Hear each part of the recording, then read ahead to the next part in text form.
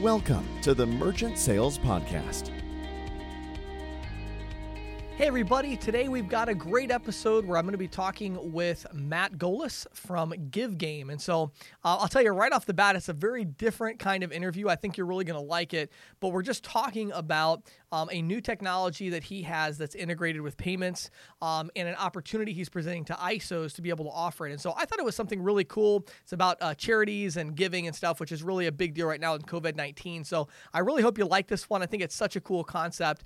When that's done, I'm going to be talking about a very specific merchant services question that I got in our Facebook community about, would you sell a large merchant at low pricing if you had to get the deal? So kind of like, how low would you go? And in this case, it was a merchant with 15 locations, about $60,000 a month per location, and selling them at 4 basis points and 4 cents. And so I talked really specifically about, how to make that decision of whether or not to close that deal and then what to do to make it profitable if you do sell it. So really interesting stuff. Let's go ahead and dive in right now to my interview with Matt Golis from GiveGame.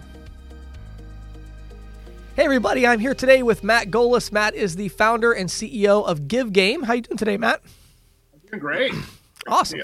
Awesome. Well, yeah, thanks for joining us today. So Matt and I have a really interesting discussion. I haven't had one of these in a while on the podcast where we've talked about something that definitely has a lot to do with merchant services and merchant sales, but is in a slightly unrelated category. So we're going to be talking about employee donations and how ISOs can learn to do good while also making some money in the process. So before we get into all the details, Matt, always like to get the backstory. So I know you've got a long history in the industry. Tell us about your history in this industry and then how you ended up founding GiveGame. Yeah. So, I've been in the merchant services and payment processing industry for over 20 years. Actually co-founded Rent Payment, which was the largest merchant service provider for the real estate, apartments, vacation rental, self-storage market. So very, very familiar with the pain points of ISOs and being able to compete and have a really great technology solution to bring to market.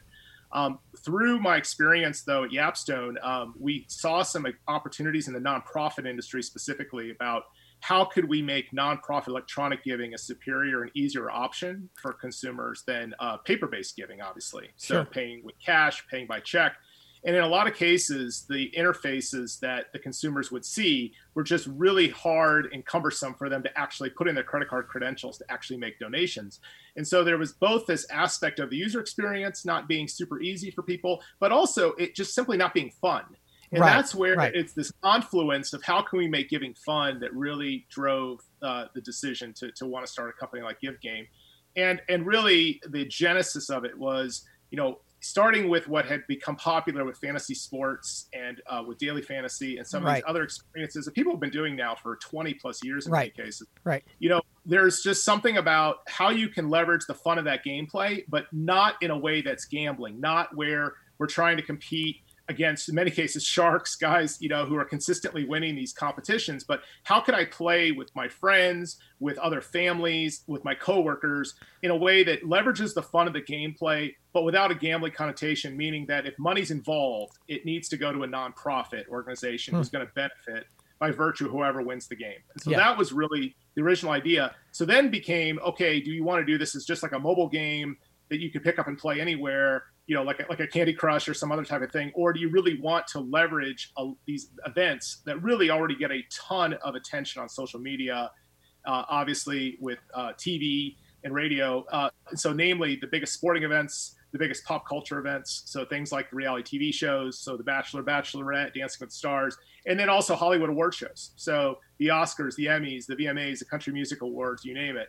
And so what we figured out is if we build a platform that makes it easy to build games that are tied to these types of events, that at any point in the year, people can use this as a way to make it fun to give, to make it easy to share on social media, and to really bring in donations in a way that they don't have to bring in volunteers. They don't have to sell stuff. They don't have to do all those other things that pre-COVID we kind of took for granted.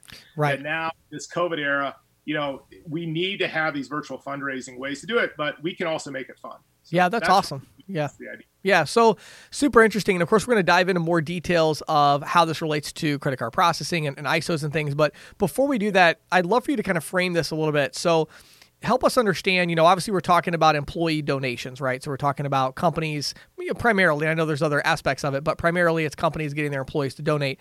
Can you talk to us about the current state of employee donations in the U.S.? And I know in our conversation earlier, we were talking about the younger demographic specifically. So shed a little light on that industry, and then we'll get more specific. Yeah. So in terms of annual giving, the numbers that have recently have been around 5 billion is about the total volume of employee giving with companies. And so we're talking specifically about individual employees giving to nonprofits. Right. So that obviously is inclusive of company matches and other aspects of company giving, but it's strictly the donations that come from individual employees. These are not grants made by companies to foundations. It's strictly employee giving. Right. So that's sort of the current market. But as you might imagine, it's one of the highest priorities when you talk about companies, social responsibility, is how do we boost participation rates? And to your point, how do we reach particularly our younger employees, the people that, maybe are just starting at a new job right out of college. They don't even know that their company makes it available to them to be able to give to causes they care about. One of the challenges has historically been when you talk about like bigger companies. And so you think about companies that support a single nonprofit for years. So it could be St. Jude, it could be United Way, it could be you Make-A-Wish Foundation. In many cases, the younger employees may not feel the connection specifically to that cause. And so in their mind, they want to play for a cause that is near and dear to their heart. So it could be a place where they volunteer out on the weekend. It could be their alma mater. I mean, it could be right. Could be a church. It could be anything. And so from that perspective, traditional employee giving, I think, has not gotten the participation rate it could get because not everyone was on board with supporting that single nonprofit. One of the ways the Give Game addresses that is we certainly support that model where everyone at a company is playing for the same nonprofit. So let's say United Way, and then on the leaderboard, when you play the game, you'll see everyone at the company who's playing, and you can clearly see that the money raised by playing the game is going to support United Way. Right. But the other model that really addresses this younger demographic, I think, in a much more really relevant way, is where the game is set up. Every employee picks their personal favorite nonprofit that they want to play for. And then they each make a donation. So the donation is not going specifically to their nonprofit, but they're effectively just making a contribution effectively to the pot of the game. Right. And then whoever scores the most points in the game, the winner's nonprofit then gets the whole pot. And this is something that's truly never been done before. Yeah. And so now you talk about somebody who, let's say I'm right out of school, I started working for this company. Maybe I just played for $10 or $25 in that particular event on Give Game. But because I won, my favorite nonprofit that, let's say I volunteered on the weekend, just won $1,000. Right. Because it was the total of all of the donations that came through the game. So that really, really makes it personal. Also, the companies, by the way, love the fact that they're getting the data on the causes that their employees actually care about. They may not even know these causes that their employees, maybe are really passionate about locally in their community or their alma mater, et cetera. So they're getting a lot of benefit from that data as well. Yeah, I like it. One question just popped into my mind. I'm curious. So do most of these companies end up standardizing the amount that each employee gives, or is that just normally, does that happen just naturally, or are there people that say, well, I'm going to give $100 even though others are only giving $10? You know what I mean? Yeah. How does that work? The latter. Yeah, it's the latter. In fact, from a psychology perspective, a human psychology, in a lot of ways similar to other crowdfunding sites where they don't set, let's say, an entry fee, where there's a fixed amount. People, to the most part, are as generous as they feel comfortable being. So it actually is the latter. Really? Typically do not encourage companies to set a fixed amount to play the game because, quite honestly, they, on average, would actually get more giving and get more overall participation if people don't feel that they're tied to a single amount, where maybe many cases, let me put it this way, if they set the amount as a fixed amount, typically it's too low. Meaning that they think they want to make it affordable for everyone, but in actuality, they're actually limiting the amount of money that's actually raised. Yeah. Versus if you keep it open-ended, where people give as little or as much as they want. So, if you give $100, you don't have a 4 times better chance of winning than someone who Well, that's what I'm saying. Yeah, that's what I was curious about.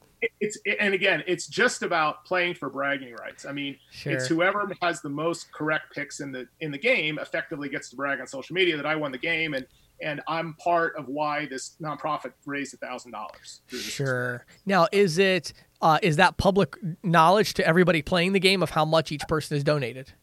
Yes. So we can show, similar to like you'd see like on GoFundMe, recent donations by individuals. Okay. But in most cases, what you're seeing is just, again, who is on the leaderboard. Showing the names, and again, this is something where the company use case for our platform really is good, because the great thing about companies, of course, is that people know each other. Right. So it's like, let's say I'm really great at golf. We have the PGA Championship game coming up next week. Bob in accounting really knows golf, and I think I'm going to beat him, even though I don't know golf at all. And I'm just going to auto pick a random bunch of golfers, and I bet you I'm still going to beat him, even though he's going to do a ton of research. Right. It's that aspect of competition, and competition driving participation really works when people know each other and there's bragging rights on the line. Sure. It's not about, I'm trying to play this to win cash. Like, I'm not motivated as like a raffle, personal, or thing. This is about personal bragging rights. Yeah. That I'm the kind of the king or queen of the office because I scored the most points. Right. But we should all feel good because we all work hard raising $1,000 for this cause. So I might end up giving maybe a little bit more, because I know that's going to be public, and it's kind of my way of saying I feel pretty confident I'm going to win anyway. All the money I'm donating is going to go to my cause anyway, because I'm going to win. Is that the idea? Yeah. Well, if you think you're going to win, yes. Right. But again, your individual donations are not going to the cause you want it to go to. I understand. All right. Going to the winner's nonprofit. Got it. But I was trying to figure out, like, the thing I was struggling with a little bit is, like, why would one employee donate more? Like, if most people are donating $5, $10, why would I donate $100? But I could actually see it from a social dynamic of, like, I think I'm going to win this. Absolutely. And then there's just other things, like, for instance, we hope that, like, the person who sets it up, let's say an HR leader, or let's say the president of the company or what have you, they're probably going to be the first one to play. And so they kind of want to donate a little more, get it going. And so people can say, hey, so-and-so, get contributed $25. Right. And it's like, if I win, I can actually win for my charity the money that the president of the company donated, which was more than I can afford. Absolutely. Yeah. Right. Yeah. It's all these people's money. Okay, cool. I like it. Yeah. So, all right. So before we get to the ISO specific stuff and kind of how they can participate, one more question is, what you just described, I mean, it's different, as you said. I mean, this has never been done before. So, when you're talking to maybe a small or medium-sized company, they have, let's say, 10 to 100 employees. What is the elevator pitch for this? Like, how do you explain to a business owner who has no idea what GiveGame is? It's like, I think you should do GiveGame, and they're like, what is it? What do you say? Well, the easiest thing, I would say, is, first off, it's the least expensive way for them to have an employee giving program in place that's fun.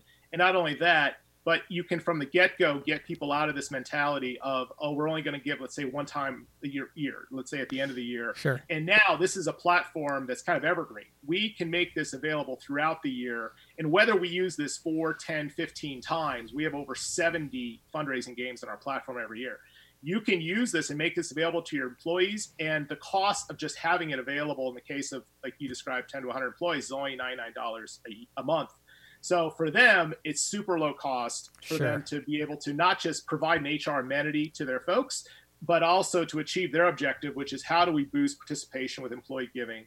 How do we make it easy? And how do we not have to take on a ton of administrative burden with matching gifts and all this other kind of stuff that, for a smaller company, they may not even have an HR leader yet. I mean, it very likely is just the owner of the company who wants to set it up for all of his employees or her employees. So that's where we want to make it super, super easy for even small companies to take advantage of it. The other thing, and this is a good lead in also as we talk about ISOs and the fact that it's not just companies, the other really great opportunities for customers to use GiveGame are schools. So that's both private, charter, public schools, but also for nonprofits themselves, of course. So many ISOs I know out there are enabling merchant services for nonprofits and schools just as much as they are for SMBs up to enterprise. Sure. And all of them have their own unique opportunities. We have call outs and sections about why GiveGame works so well for each of those groups on our website, and we'll talk about at the end. But it's not just for-profit companies. We think for-profit companies are the fastest sales cycle. They get the value the quickest. They see it as a real nominal investment. It's just that those other two groups have a lot of obvious benefit, particularly in this COVID era, where they're desperate. So it sounds like I think what you're saying is, if I'm understanding it correctly, is even like, let's say I'm a school director or whatever. So you're saying that my school, we could potentially send an email to all the parents, for instance, and say, hey, with the PGA Championship coming up, we're doing a give game. Here's how it works. Enroll and make a donation of any size, and play for the school. And you're supporting the school. And by the way, we can't do anything that we used to do for fundraising. We can't do a golf tournament. We can't do a gala. We can't do an auction. Right. We can't sell popcorn, cookie dough, and holiday cards anymore. I mean, all of the methods that we would have taken to raise money, either we missed out on our spring event, and now we know we're not going to have a fall event. There's nothing going to happen. Right. In-person events for both nonprofits and schools until 2021. Sure. Okay. I mean, this is the best way to virtually fundraise to kind of bridge that gap. Yeah. Okay. I like it. Awesome. So let's do one last thing real quick, because I know when I was talking to you the first time, it took me a little while to figure this out of exactly. So let's use a really specific example. So let's take the PGA Championship. Okay. So let's say that I'm a company. I have 100 employees. And I'm a client of Give Game. Can you be a little more specific about what exactly is this experience like for the end user to play this Give Game? Absolutely. So the idea is that the HR leader or the owner of the company, let's say, sets up the Give Game, and that only takes 1 minute. It's so fast, so easy. So they're just choosing an event that you already have. Choosing an event, they can give it a name, so they give it a fundraising name. Okay. So it could be, XYZ companies Give Game, and this current game that we're going to start with is the PGA Championship. As soon as they just set those three, that's all they have to do is set up those three things, and then they make the choice of, do we all want to play for the same nonprofit, where we fix what nonprofit's the beneficiary, or do we want each donor employee to pick what nonprofit they want? Okay. So that's the only decision that's really made. It takes 1 minute to do that. It generates a link that then you can share immediately on Facebook and Twitter. You can certainly email, you can text, you can post it in Slack, Microsoft Teams, wherever your employees are. And at that moment, that's a live game. That they can start making picks anytime between when that link is distributed and when the actual first golfers tee off for the PGA Championship. Now, in the case of almost all golf events, the tournaments begin on Thursday, and then each night of the tournament, as the scores come in, our team updates the leaderboard with who is, doing the best, who's doing the worst. So in the case of golf, you get a point for every stroke you are under par, and you lose a point for every stroke you are over par. And so dynamically, then Thursday, Friday, Saturday, Sunday through the final, the championship of that tournament, you're seeing the leaderboard change based upon how the golfers that you pick do. And so then on Monday, the next business day after the event is over, you can see the final leaderboard tally.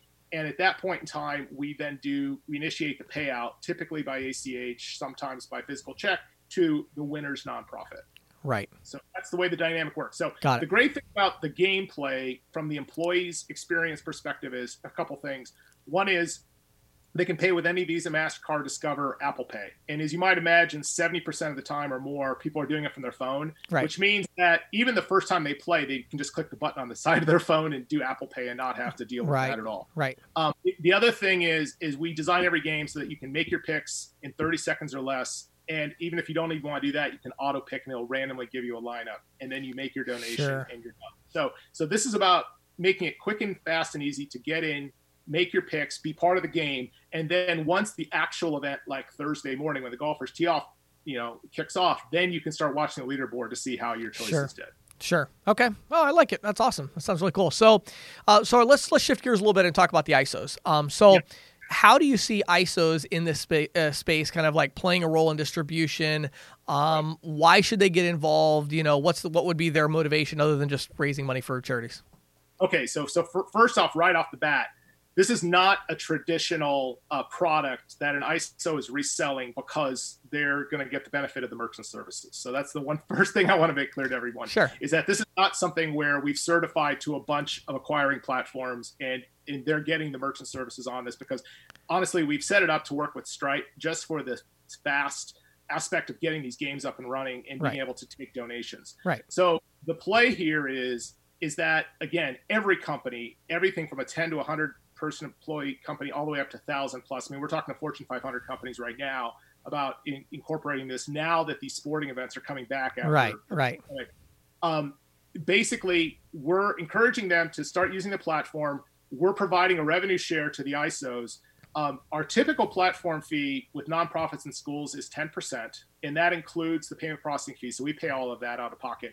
But we're providing to the ISO 100 basis points, so a full 1% of the donations as a portion of our revenue for all donations that come in through that school and with the nonprofit type use case. Right. With companies, the other hand, they still get the 100 basis points, but we actually charge the company 7% because the companies really value the data and want to use this throughout the year. We actually are able to charge that monthly fee that varies by size of company. So from $99 up to $299 a month. And then we also share 25% of that monthly fee with the ISO. Okay. So again, if you take a typical company, let's say where they have $1,000 in a game that's played. So in essence, on every game, then they'd be getting $10 of that $1,000. They'd also be getting the 25% of the monthly fee per client.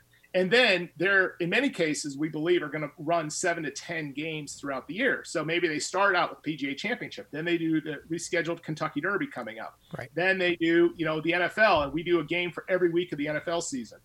So there's a lot of things that they can use. So for the ISO, I mean, you're now talking about on a per client basis, it easily can be a couple $100 for them basically reselling a product that any company in their portfolio could benefit from. Sure. It's just not one of these things where they're dealing with underwriting. Right. It's a simpler thing. Just a simple product that really fits well, particularly when they're dealing with any type of an HR type contact at those at the merchants. Right. Yeah. And I think it's interesting. One of the reasons I want to have you on the podcast is, because, this is a little bit off the reservation of, the kind of stuff we normally cover on here. But the reason I wanted to do this is so many ISOs lately have been asking me about, hey, with COVID-19 and everything, we want to present our brand as one that cares and that's trying to help the company raise money and to do good.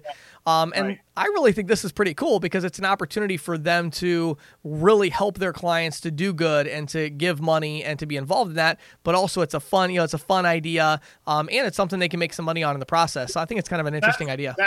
That's exactly right. I mean, it's really that trifecta. I mean, because it does make them look good. It is something new. I mean, every ISO I've ever met is always looking for new products that provide value into their merchant base. It obviously stems their attrition, all the things that, they're worried about, but also they can make money in the process. So, I mean, this is a new product. It helps do good. I can tell you this is a palpable need with companies, schools, and nonprofits because of COVID. There's a lot of ultimate beneficiary nonprofits that have really suffered from their giving being down in 2020. Yeah. So you are actually part of the solution. Offering this type of product to your merchants. Yeah, and I think too, I think there's definitely going to be some of our listeners that are maybe even individual agents that primarily focus on nonprofits. Where I mean, for them, I mean. This is a no-brainer because if you're focused on nonprofits, I mean, you're probably really struggling right now to reach out to them with value, because they're hurting, largely because of the issues you talked about. Yeah. And I'll tell you, and if you are, you're probably telling them that, okay, if you're not going to do in-person events, you got to throw up this online credit card form, which I can tell you in many cases could ask for a whole bunch of information that you actually don't need. Right. That the nonprofit wonders, okay, then why is no one giving online? Right. They don't appreciate, if you ask a donor online for 10 or more pieces of information, they're not going to do it. So this is a very elegant way to get donations, to enable giving, but again, to make it fun. And when, the great thing, of course, about schools and companies, the one thing they have in common is it's when people know each other, that can really drive participation in a really unique way. Well, Matt, this is super interesting. I really appreciate all the time. Before we go, obviously some of our listeners are going to want to learn more about the reseller opportunity. Where would you send them? Right. Yeah. So if you just go to givegame.com, you can get all the information around, of course, why it works for companies, nonprofits, and schools. But I will actually throw out my email address. So particularly for ISOs that want to work, and we have an affiliate agreement. We have all that stuff in place. We just don't have it downloadable off the website. So if they could email me directly at matt.golis, GOLIS @givegame.com. I'd love to talk to them. And again, I come from the merchant services world, so I completely understand, the challenges they have. And I think 100 basis points can really help them not just retain their merchants, but again, do good. Yeah, love it. Matt, thank you so much for your time today. Super interesting. I'll be really curious to see how it plays out for you guys. So, this is Questions from the Field, brought to you by ccsalespro.com, the leader in merchant sales training and technology. If you are an individual merchant sales professional, visit ccsalespro.com/training to get a free 14-day trial of our all-access pass. If you manage a team of merchant sales professionals, visit ccsalespro.com/ISO to learn how we can help you grow. And now, here is Questions from the Field with James Shepard. hey everybody, today's question from the field is actually a question from our Facebook group. So if you're not in the Facebook group, definitely check it out, CC Sales Pro Community on Facebook. I believe we have about 1,020 members now that are all mostly merchant sales individual professionals.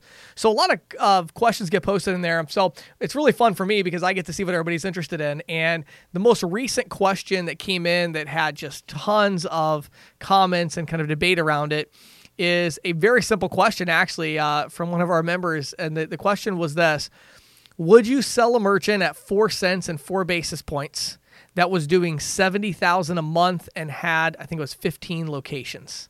So the idea, kind of generalizing the question a bit, is how do you deal with pricing on really large merchant accounts? And so I've actually done a lot of deals like that.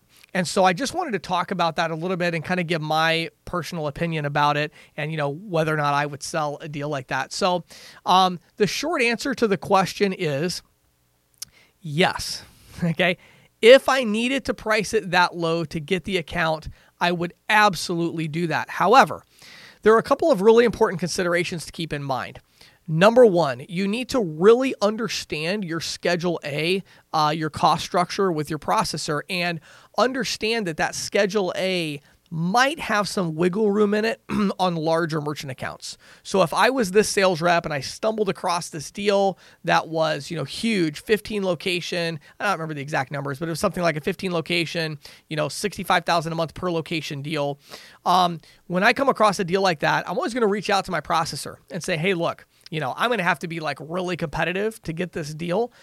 But in the process of being really competitive, I also want to make some money. And I know you do as well. So we have the Schedule A cost. So you might have a Schedule A cost of 3 basis points and 4 cents.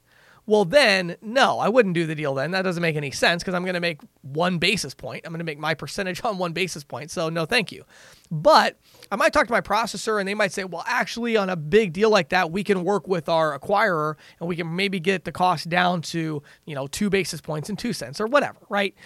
Sometimes there's that little bit of wiggle room. Sometimes there's not. But that's obviously a really important consideration.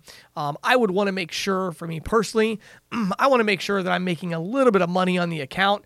Definitely, I want to make sure I'm not at break even on the percentage or the per item. There needs to be a little bit of profit there. But here's the interesting thing.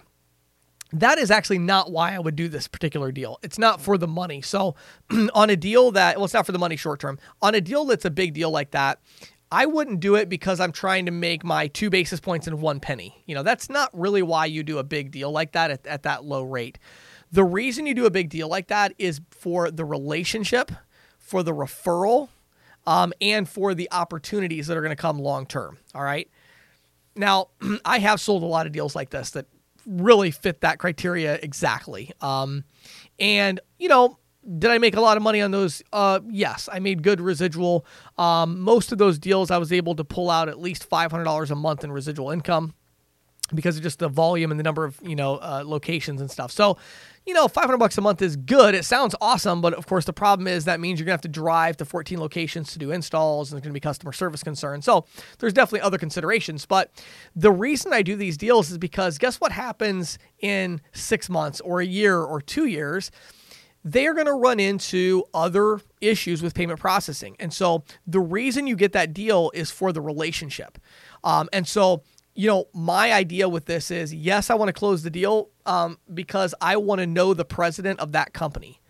Because eventually that company is going to need a new point of sale system, at which point I'm going to make $100,000 in a month. Okay. because they're going to, come to me. If I have that relationship, I'm going to say, hey, look, I might even come to them after 6 months or a year and say, hey, I want to do a free technology evaluation and see where you're at. I want to interview your managers and kind of see how things are going for you and make some recommendations about your payment integrations and how you could cut costs and improve efficiency. And they're like, sure, I'm already their payment processing provider. So of course they're happy to allow me to do this free consultation. So then at that point, I'm able to come back to them and say, hey, look, I did a full review. Here's what I learned. And I wanted to showcase a few of the current systems that are available today. Now, in my experience, very few times have I actually made a sale like that then, but the fact that they know I'm an expert on point of sale systems, usually within a year or two, they do reach out and say, hey, James, we've been thinking about this. We're starting to run into some issues with our POS system or provider. We want to talk about it. And then, of course, they're going to buy 4 registers times 15 locations. And, I'm going to make $1,000 per register plus some setup fees and maybe some subscription revenue in there. So once the technology piece comes in, it's going to blow away the payment processing in terms of margin and profit. And the other big thing is this. What you'll really be surprised about is there are a lot of companies that have multiple locations like that and lots of volume that actually don't have a very good deal. It always surprises me. It really does. I mean, I'm thinking of one right now. There's one that I sold that's very similar to the one I just described.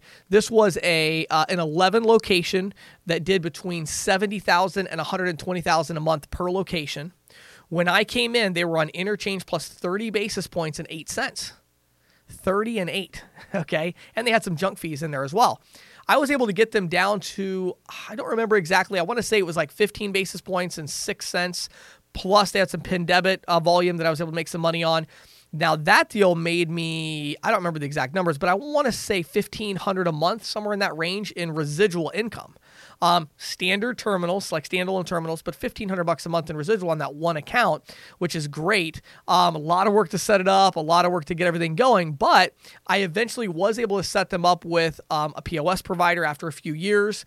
We were able to do interchange optimization for them, which was great. So let me explain how I do that just real quick. So the other reason I do these really, really big accounts, like the one that's talked about here, is after I have them on board for 6 months, I'll say, hey, I did a full analysis of your statement, and it turns out if we implemented interchange optimization for you, you would be saving $3,000 a month or $4,000 a month.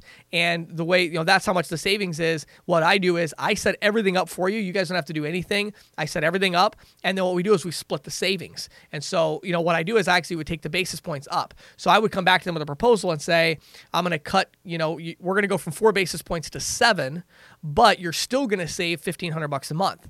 So I run the numbers that way. You could use getisoamp.com to do something like this, but you run these numbers and you come back. So all that to say, that was a lot of complicated information, but the whole idea here is, if I have to go down really close to cost in order to sell a big account, do I sell the big account? And the answer is yes, absolutely, every time I do. The reason is because not the residual I'm going to make on that account, but because of several things, okay? Number one, future technology opportunities like we talked about with point of sale systems, all right?